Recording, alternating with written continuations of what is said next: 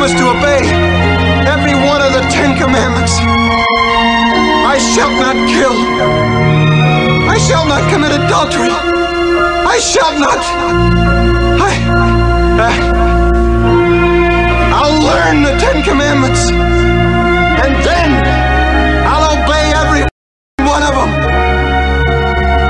Just get me back to the beach. I'll be honest in business. I promise not to sell lakeside lots unless there's a lake around. I want to see another sunrise. I want to see another sunset. It was a mistake, God. I never really wanted to kill myself. I just wanted to get your attention. Help me make it. I'll give you 50% of everything I make. 50%, God. I want to point out that nobody gives 50%. I'm talking gross, God.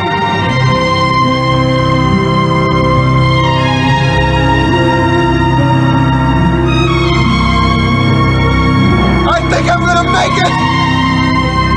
You won't regret this, Lord. I'll obey every commandment. I'll see my parents more often. No more cheating in business once I get rid of those 9 acres in the desert. And I'm gonna start donating that 10% right away. I know I said 50%, Lord, but 10% to start. If you don't want your 10%, then don't take it. I know it was you that saved me, but it was also you that made me sick.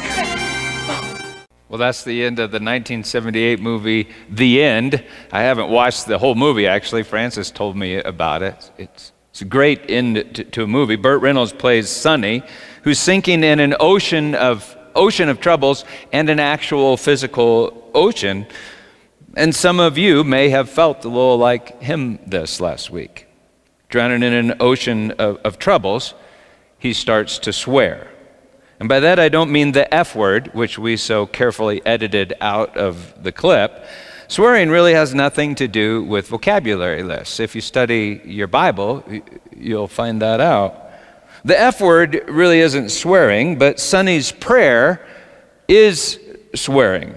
Just before this scene, he prays, "Save me, and I swear I'll be a better man." And that's what he does. He doesn't become a better man. He swears that he will be a better man. He takes an oath that he will be a better man and becomes a worse man. He swears an oath trying to cut a deal with God. I'll give you 50% or 10%. If you come and get it, is what he says by the time he gets to the beach. He makes promises to God. Back in the 90s, Promise Keepers was all the rage.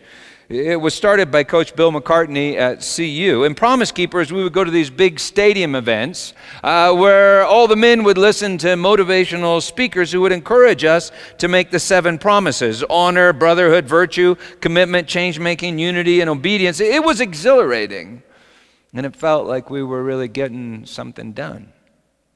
In 1994, 210,000 teenagers gathered on the National Mall in Washington, D.C. to take virginity pledges.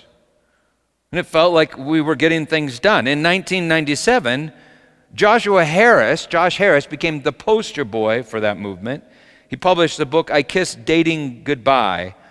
It sold something like 1.2 million copies.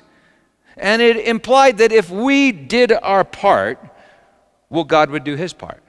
And he would give us long and fulfilling marriages. And our part was taking an oath and then fulfilling that oath.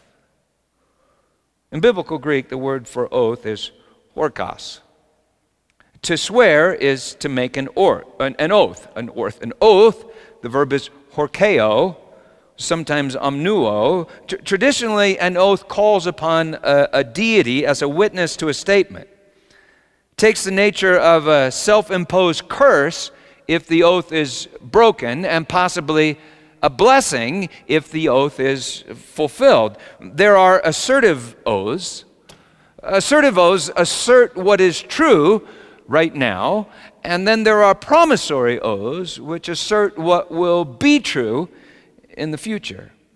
In Jesus' days, the Pharisees realized that there were complications with taking an oath in the name of God, for we will not take the Lord's name in vain, and so they'd swear to surrogates like heaven or God's throne or Jerusalem or the hair on their head. So they'd say things like, if I'm lying, may my hair turn gray.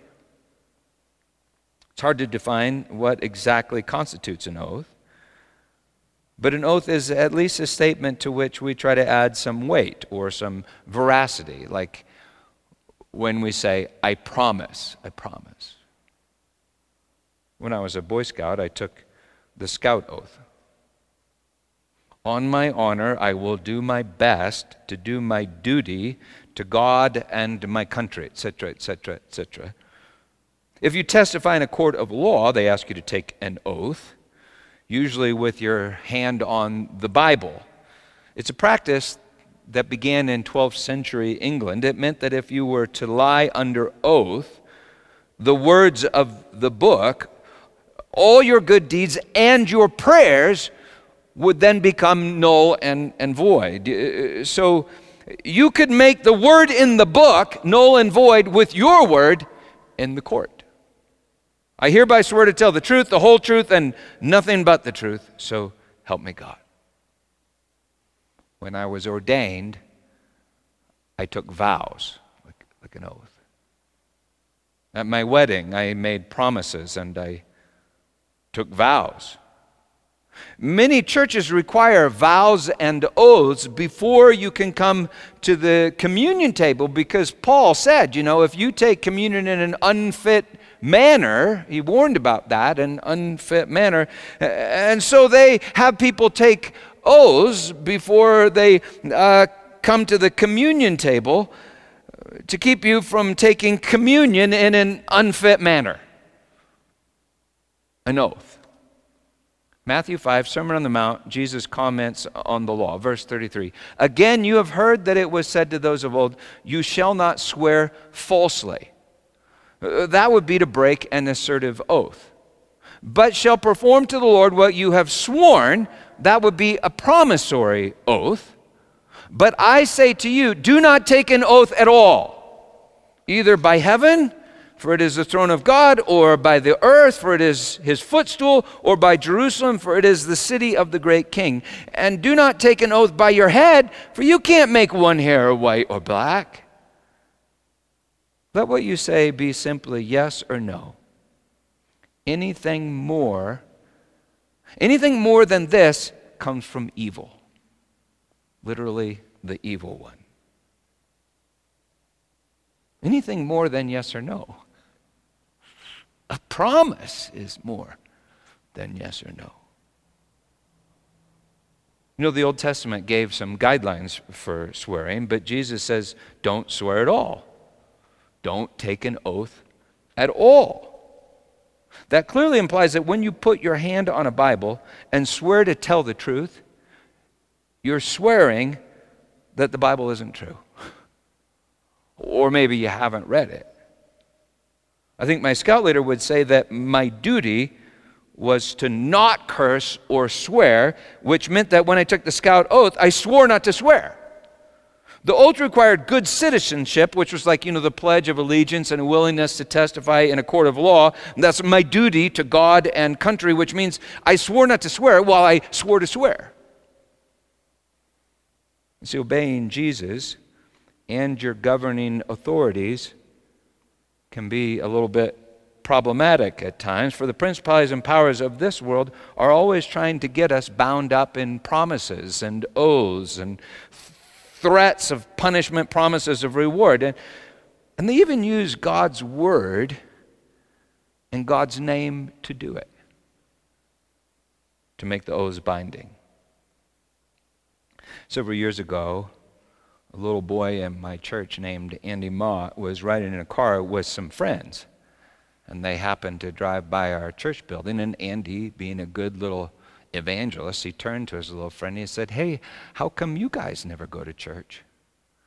And the little boy looked at Andy and he said, I don't know if we should go there they say swear words there. And Andy said, what do you mean, swear words? And the boy said, they say God and Jesus all the time there. See, that's a little confusing. When I was a kid, literally, the mother of all swear words was not the F word.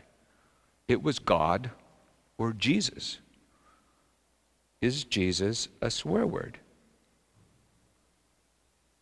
You know, the Jews certainly thought that Yahweh was a swear word.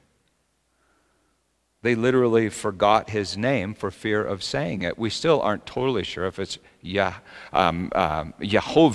or Yahweh, because they didn't write the vowels in ancient Hebrew. And since they stopped saying the word, they forgot by the time they put the vowels in the text. And yet Scripture says whoever calls on the name of the Lord will be saved. Well, anyway, the question is Jesus a swear word? And why would he say don't take an oath at all? At all. Anything more than yes or no comes from the evil one. Comes from evil. Well, besides the obvious complications in secular society, this biblical prohibition against oath-taking is also a bit confusing in light of the rest of the Bible. For one, there are places in the Old Testament where God seems to command people to make and take oaths. For another, Matthew 26, the high priest adjures Jesus. That's this word that means he places him under oath. He adjures him, saying, "Are you the Christ?" And Jesus answers. He says, "You have said so, but I tell you, from now on you will see the Son of Man seated on the right hand of power and coming on the clouds of heaven." People debate whether Jesus answered him or rebuffed him or both. Some argue that we can't make oaths, but we can take oaths, like they say that Jesus took that oath. And yet Jesus still says, take no oath. So number one, in the Old Testament, people make oaths. Number two, Jesus responds to the high priest as if he is like an oath. And number three, God definitely makes and takes oaths. Actually, the entire Bible is like an oath. Has an Old Testament and a New Testament, and a testament contains an oath, or testament is an oath. Hebrews 6, verse 17. So when God desired to show more convincingly to the heirs of the promise the unchangeable character of his purpose, he guaranteed it with an oath. So God promises and God swears oaths even with a guarantee. And Jesus says, let your yes be yes, your no be no, and anything more comes from evil. So does all of God's swearing come from evil? If so, maybe it's not God's evil. Maybe it's on account of our evil. So anyway, why does Jesus tell us not to swear? Seems to me that there are a few obvious reasons, and then the reason. First, the obvious. When we swear an affirmative oath, when we swear to tell the truth, the whole truth, and nothing but the truth, aren't we confessing that we usually don't tell the truth? And we don't think most other people tell the truth? I mean, all the hubbub in Washington about testifying under oath just reveals that we really can't trust people in Washington. If you want to hear a lot of oaths, just hang around politicians and addicts. I swear I did not have a drink, and I am not going to have, I will not have another drink. Trust me, I promise. Hang around politicians, addicts, and religious people who think they have to justify themselves. If you feel the need to take an oath, it probably means that you usually lie. And you think it's okay for you to think there are places that you're not under oath. In other words, you think there are places where truth is not Lord, and you like living there in nowhere and nothingness by yourself. You know, I've always been amazed at people who think it's a sin for me to say certain words in a sermon in church, who then happily say those very same words after church in the parking lot. Don't they know the church is God's and the parking lot is God's and He's the Lord of them both? So Jesus says, come on, guys. Don't you know that heaven is God's? The earth is God's. Jerusalem is God's. Every hair on your head is God's.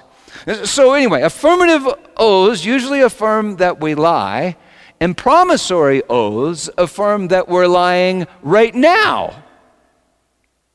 Because I can't control the color of one hair on my head. And coloring your hair doesn't count, okay? It's still inside, it's the same color. I can't control the color of one hair on my head because I don't create reality. And I certainly don't know the future. So to make a promise about the future is to confess a lie right now. Think about it. Every promise is a lie because, well, we don't control the future. I promise honor, brotherhood, virtue, commitment, change-making, unity, and obedience. I'm a promise keeper. Are you? Really? Do you promise? I do promise and covenant. Now, I'm reading, these are like vows in the Presbyterian Book of Order for marriage. I do promise and covenant before God and these witnesses to be your loving and faithful husband for as long as we live. I promise and covenant. Well, do you now? Do you promise faith and love? As if you are the author of faith and love? You know, try as you may, you will find no wedding vows in Scripture. At least not vows that we're supposed to take or let alone make. James writes, come on now. You who say today or tomorrow we will go into such and such a town and do such and such, yet you do not know what tomorrow will bring. Instead, you ought to say, if the Lord wills, we will live and do this or that. And then later, quoting his brother Jesus, James writes, above all, don't swear. Don't swear. Which, remember, means taking an oath. Don't swear by heaven or earth or by any other oath. Let your yes be yes and your no be no, so that you may not fall under condemnation. Condemnation for what? Well, lying, at least, because you don't determine the future. Why would we make promises to anyone, let alone God? God made time. And God is existence himself outside of time. The future is always present to God. So why would you tell God what you're going to do? God, I'll give 10% and I will never touch another beer again. Why are you telling him? I'll give 10% and never touch another beer again if you just get me out of this mess that I'm in. Why are you telling him? And why would you attempt to make a deal with him? Why? Obviously because you're insane. Or you just don't know him, at least not very well. I swear to tell the truth, the whole truth, and nothing but the truth. That's got to be a lie. I mean, does anybody know the whole truth? What's good, what's bad, what's really going on anywhere, especially in my very own heart? I swear to tell the truth, the whole truth, and nothing but the truth. So help me God. Nobody knows the whole truth except God. I mean, maybe we know some facts, but the truth? To some Jews that, quote, had believed in him, Jesus said this, you are of your father the devil. He's the father of lies, which implies that they're a lie. You are of your father the devil. He has nothing to do with truth, for there is no truth in him. And yet, the devil certainly can recite facts that we think are true. We've learned that, right? Eve, your eyes will be opened. Jesus, the scriptures do say, throw yourself down from the yada, yada, yada, said the devil. He can be accurate with facts, yet he does not spit a bit of truth. No truth in him. What is truth? If you define it, how do you know that your definition is true? How do you verify that the truth is true?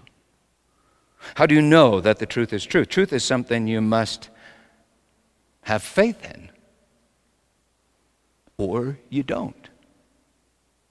Truth is not just like a piece of fruit hanging on a tree that you can simply pick and use for your own purposes. The moment you pick it, it turns into facts. Body broken, blood shed. See, truth is more than facts that can be verified by you. Truth is a man hanging on a tree who picks you and who verifies you. Truth tells you before you can ever tell the truth. You can't define truth. Truth must define you. Truth must create you, save you, and define you, all by revealing himself to you. You know, I think with all of our questions about the details of vows and oaths and promises, I suspect that we've been straining at gnats, but this is perhaps the place where we have swallowed a camel. Or to be more precise, the truth. Body broken, blood shed. We've rejected the truth, crucified the truth, and swallowed the truth, but maybe the truth can still set us free. Jesus said, I am the truth. In Hebrew, the word I am is like the word Yahweh. Jesus is Yahweh's word. Jesus is God's word, but more than just God's word, he's God's swear word. And listen, little children, you can say Jesus. It means God is salvation. Yeshua, I am salvation. I swear, says God. Hebrews 6:17. When God desired to show more convincingly to the heirs of the promise the unchangeable character of his purpose, he guaranteed it with an oath, so that by two unchangeable things, the promise and the oath, in which it is impossible for God the truth to lie, we who have fled for refuge might have strong encouragement to hold fast to the hope set before us. Now, the author of Hebrews has been talking and is still talking about this promise God made to Abraham that he would bless Abraham, and that through Abraham's seed, this seed, he would bless all the nations of the earth. That's Genesis 12, through this seed. Genesis 15, God confirms that promise with an oath. In Abraham's day, when men made covenants, what they would do is they'd take an animal, they'd cut it like in two, and they'd lay the pieces on the ground, then they'd walk between the pieces, reciting the terms of the covenant and saying something like, if I break the terms of this covenant, may it be done unto me as it was done unto this animal. In Genesis 15, God, who is the truth and cannot lie, confirms his promise with an oath. Not because he is evil, but because we have not yet learned to trust the good. And he is the good. Genesis 15, God has Abraham sacrifice animals, lay pieces on the ground, and then in deep darkness and something like a trance or a sleep, Abraham watches fire and smoke pass between the pieces as he listens to God recite the terms of the covenant with his word. And Abraham does nothing. See, this covenant is not dependent on Abraham. God makes the promise, God swears the oath, and God in human body is the guarantee. Body broken, blood shed. Hebrews 7:21. The Lord has sworn and will not change his mind. You are a priest forever. This makes Jesus the guarantor, the angus, the surety, the security, the pledge, the guarantee of a better covenant. Jesus is the promise, Jesus is the oath, and Jesus is the guarantee of a better covenant. That is the, Hebrews 13, eternal covenant. You see, the new covenant is older and younger than the old covenant because it is eternal. The old covenant or Old Testament is the covenant of law given to Moses after Abraham. And in that covenant there are two sides. But in the eternal and always new covenant, well, God keeps both sides. Jesus chooses to suffer the penalties of that old covenant on our behalf. And then Jesus fulfills the terms of that old covenant on our behalf. Because Jesus has always been the surety of the eternal covenant, which God has always sworn on our behalf, that actually is our behalf, that actually answers within us as our behalf, our faith, our hope, our love for truth, who is our Lord.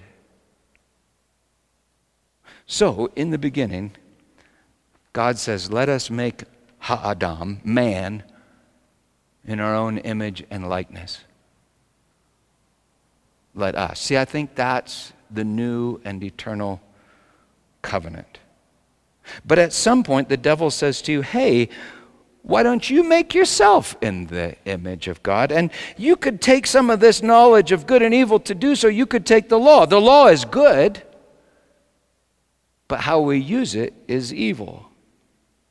The law is the old covenant. Yet God uses it to reveal the new and eternal covenant. You see, it's like God says, I make you and you are good. That's the eternal covenant. I make you and you are good, but you don't believe me, which is not good.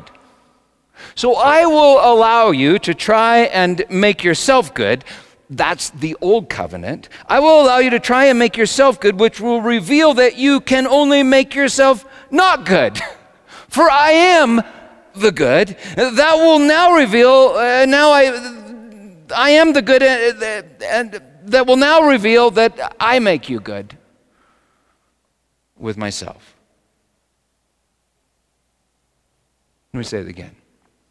I will allow you to try and make yourself good, which will reveal that you can only make yourself not good, for I am the good, that will now reveal to you that I make you with myself. Body broken, blood shed. That's the revelation of Jesus, which means Yahweh is salvation. I am salvation, I swear, says the Lord.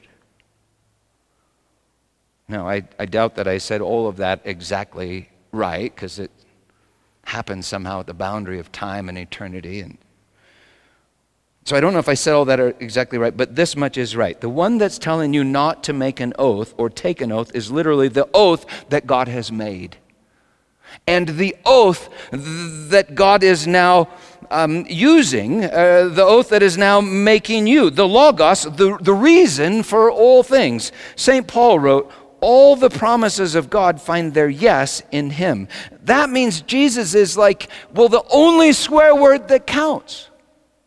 2 Corinthians 1:20, all the promises of God find their yes in him. That is why we utter the amen through him to the glory of God. I think that means that Jesus is like God's favorite swear word.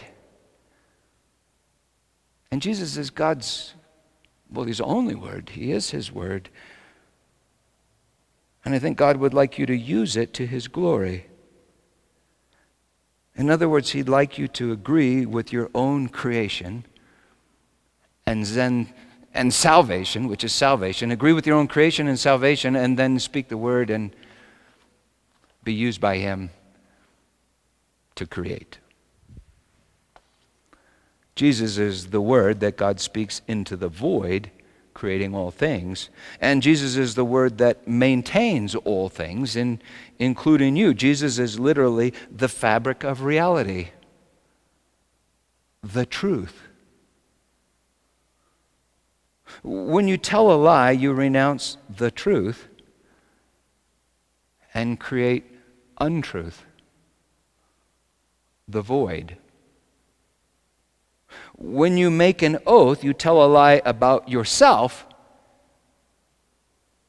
and you make a void within yourself. When you make an oath, you claim to be God and create the future, and that's a lie right now. And make space for evil.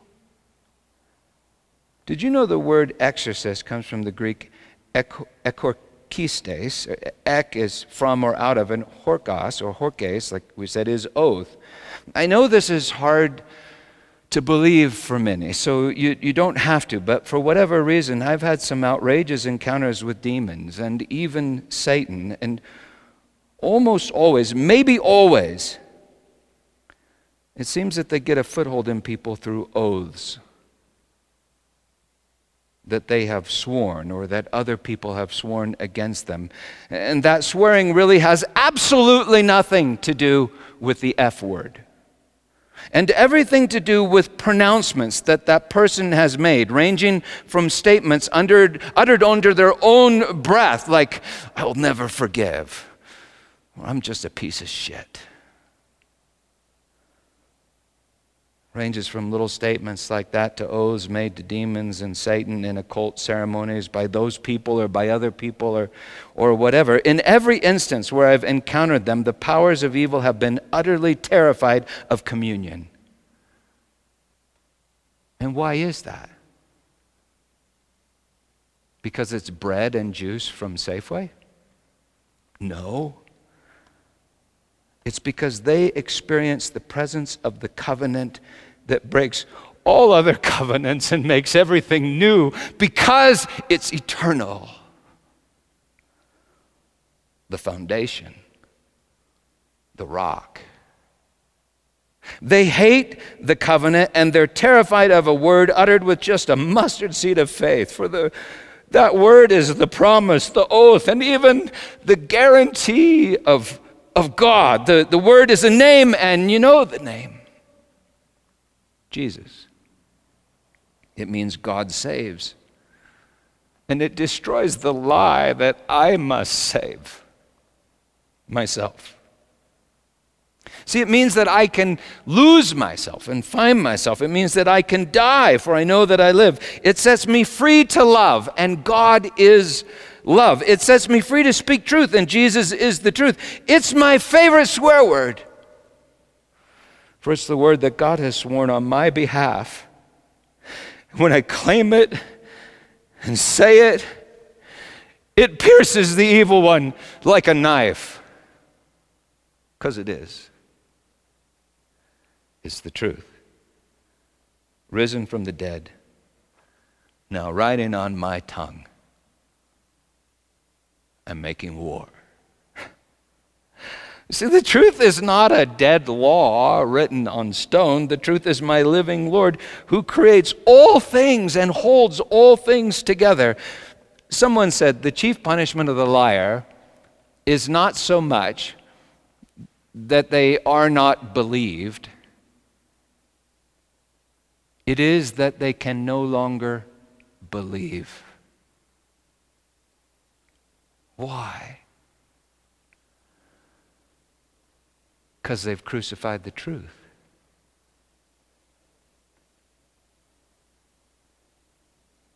But the truth rises from the dead. That's the gospel. I mean, maybe faith in you, faith in me is the truth risen from the dead in us. Anyway, I've tried, and I can't think of a place in Scripture where any mortal took an oath or made a promise and it turned out well.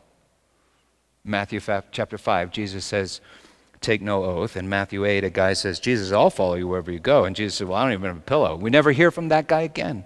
Matthew 14, Herod swears an oath. He ends up chopping off the head of John the Baptist when he doesn't want to. Matthew 17, on the Mount of Transfiguration, seventh day, Peter says, Lord, I'll make 3 tabernacles. And this voice booms from heaven, basically saying, shut up, Peter, and listen. Matthew 26, Jesus breaks bread, saying, "Take and eat, this is my body." And he takes a cup, saying, "Drink of it, all of you, for this is my blood of the covenant." The covenant. That's one covenant. The eternal covenant, containing the covenant of law, like the ark of the covenant contained the law on tablets of stone under the mercy seat sprinkled with blood. It's one covenant. God's promise, God's oath, the body and blood of Jesus. God is swearing, I make you, I save you, I love you, and nothing can separate you from me. I swear.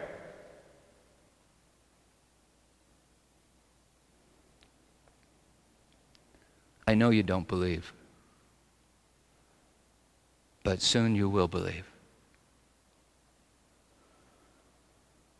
Peter takes the bread and the wine that night, but he doesn't believe, not fully. Because that night, just a few hours later, he makes a promise. He says, "Jesus, even if I must die with you, I will not deny you," says Peter. But before the cock crows, Peter denies him 3 times. The second time he denies Jesus with an oath. The third time he invokes a curse on himself. And again he swears. He swears, "I don't know the man, Ha-Adam. I don't know Jesus." Peter was not the promise keeper. That was someone else. I recently read a fascinating little article in the Wall Street Journal about Joshua Harris, who wrote, "I Kissed Dating Goodbye," and encouraged thousands of youth to take that purity pledge. In 2016, he asked his readers how his book had affected them, and he received hundreds of responses describing failed marriages, describing fear, people who had remained single because they were afraid to get married, peoples whose pledge had turned into some sort of weird fetish. When you make a pledge, you create for yourself a law, and you promise to fulfill that law in an effort to save yourself. And in just doing that, you condemn yourself and reject your Savior. So when I marry people, I say, you cannot fulfill these vows of love. You can't make love. Love makes you. So let's take these vows and turn them into a prayer. Jesus, fulfill your covenant vow in me. I confess that I don't love love, but you are love. So love through me, your body. In July, Joshua Harris announced that he was getting a divorce. He shared that he was no longer a Christian on Instagram, at least according to his old definitions. But he wrote this: I'm open to practicing faith in a new way. And I'm convinced he will. To try and save yourself with promises is to crucify the promise of God. But the promise of God is buried within us and will rise from the dead. We thought faith was a law that we could fulfill, but faith is the life of our Lord who fully fills us. Peter was not the promise keeper. That was someone else. But even as Peter denied the promise and the promise keeper, his body broken and bloodshed lay in the tomb that was Peter's soul like a seed. The cock crowed, Peter wept. All of his promises died, but on the third day, the promise of God appeared to Peter. At breakfast, he asked him, "Peter, do you love me?" He didn't say, "Peter, what were you thinking?" or "Peter, try harder," or "Peter, promise me that you'll never ever do anything like that again." He just said, "Peter, do you love me?" Now. And then upon hearing the answer, so feed my sheep. As far as we know, Peter never ever made another oath, but he went on to be the rock, not because he promised to be, but because Jesus, the rock, was in Peter. The rock on which Peter was built by God. So maybe you feel like you're drowning in an ocean of sorrow, anxiety, and fear. The coronavirus is killing thousands. Maybe it'll kill hundreds of thousands and millions. Annihilate the global economy. And so, of course, you want to know what to do. So listen closely. Don't make any promises, but believe the promise that has already been made. Now.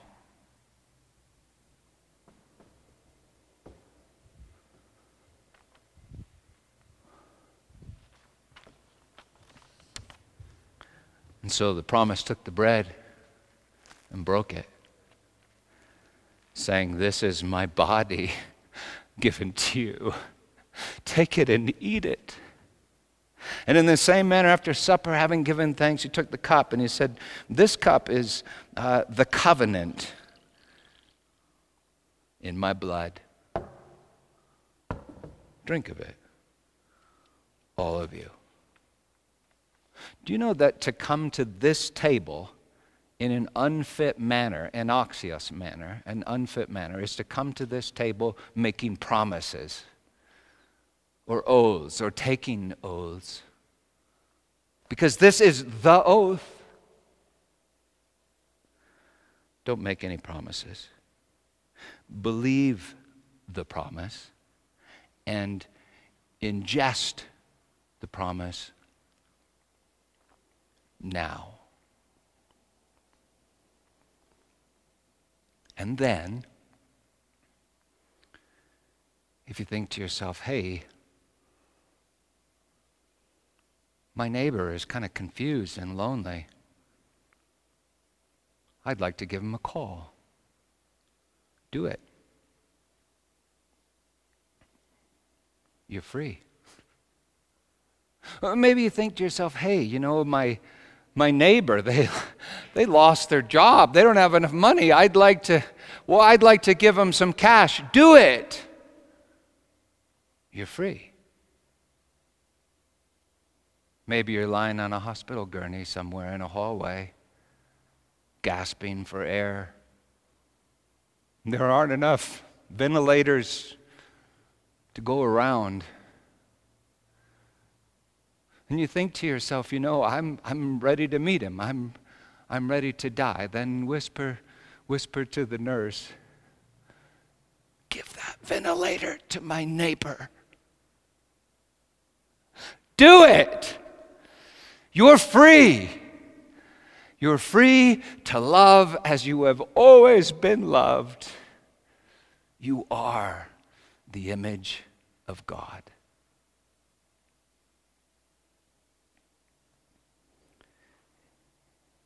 In Jesus' name,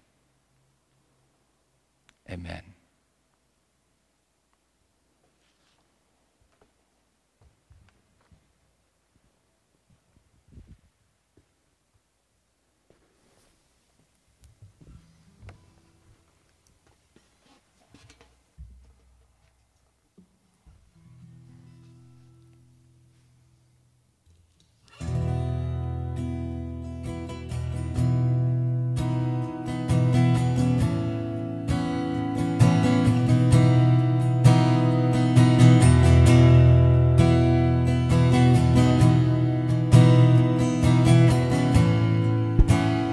Hope is built.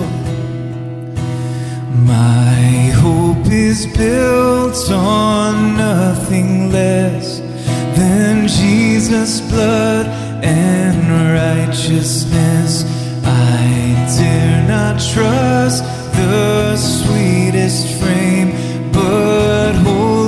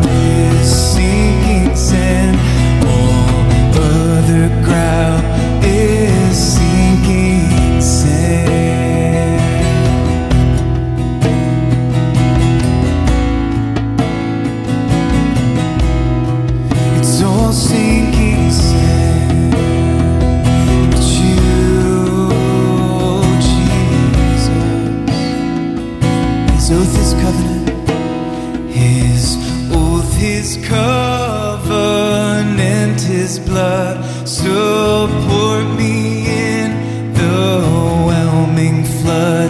When all around my soul gives way, he then is all my hope and stay.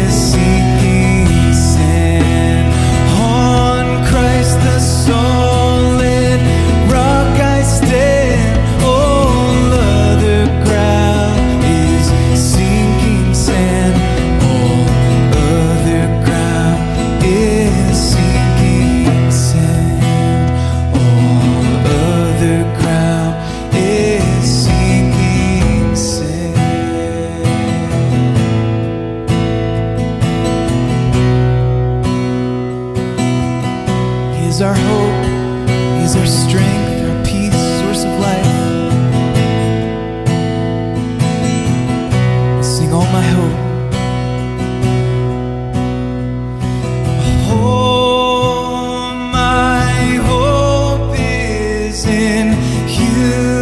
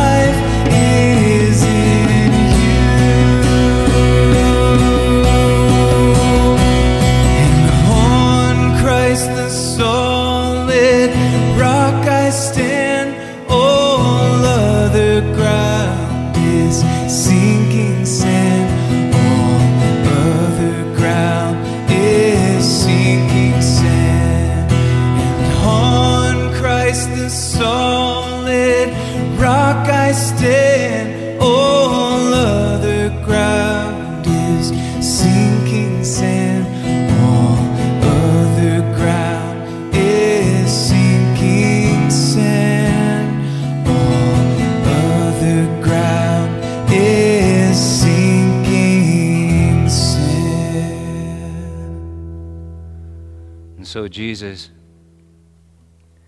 You are the rock. You are the promise of the Father. You are the one that walks the covenant, cuts the covenant. You're the high priest that makes the offering. You are the oath. I think You are God's beautiful swear word. I save you. I love You. I redeem You. I swear. Thank You, Lord God, that when we're drowning at sea, You're like a rock that rises from the depths, and You lift us up and You set us on solid ground, the ground that is Yourself. We thank You, Father, in Jesus' name. And God, I do pray. I pray that we'd all trust You. Amen. So the name Jesus, which I think is so cool, is a promise. It means Yahweh is salvation, or Yahweh saves, and Yahweh means I am. So I am Savior. God saves. It's all a promise. But It's not a promise you can make. See, that's what's so, you see how the evil one twists it around to turn it into a promise that we make, that we have to take some kind of oath in order to receive the oath from God, salvation? No, it's not a promise you can make. It's the promise that makes you. So don't make promises. Stand on the promise that's been made. In other words, everything I'm saying is believe the gospel.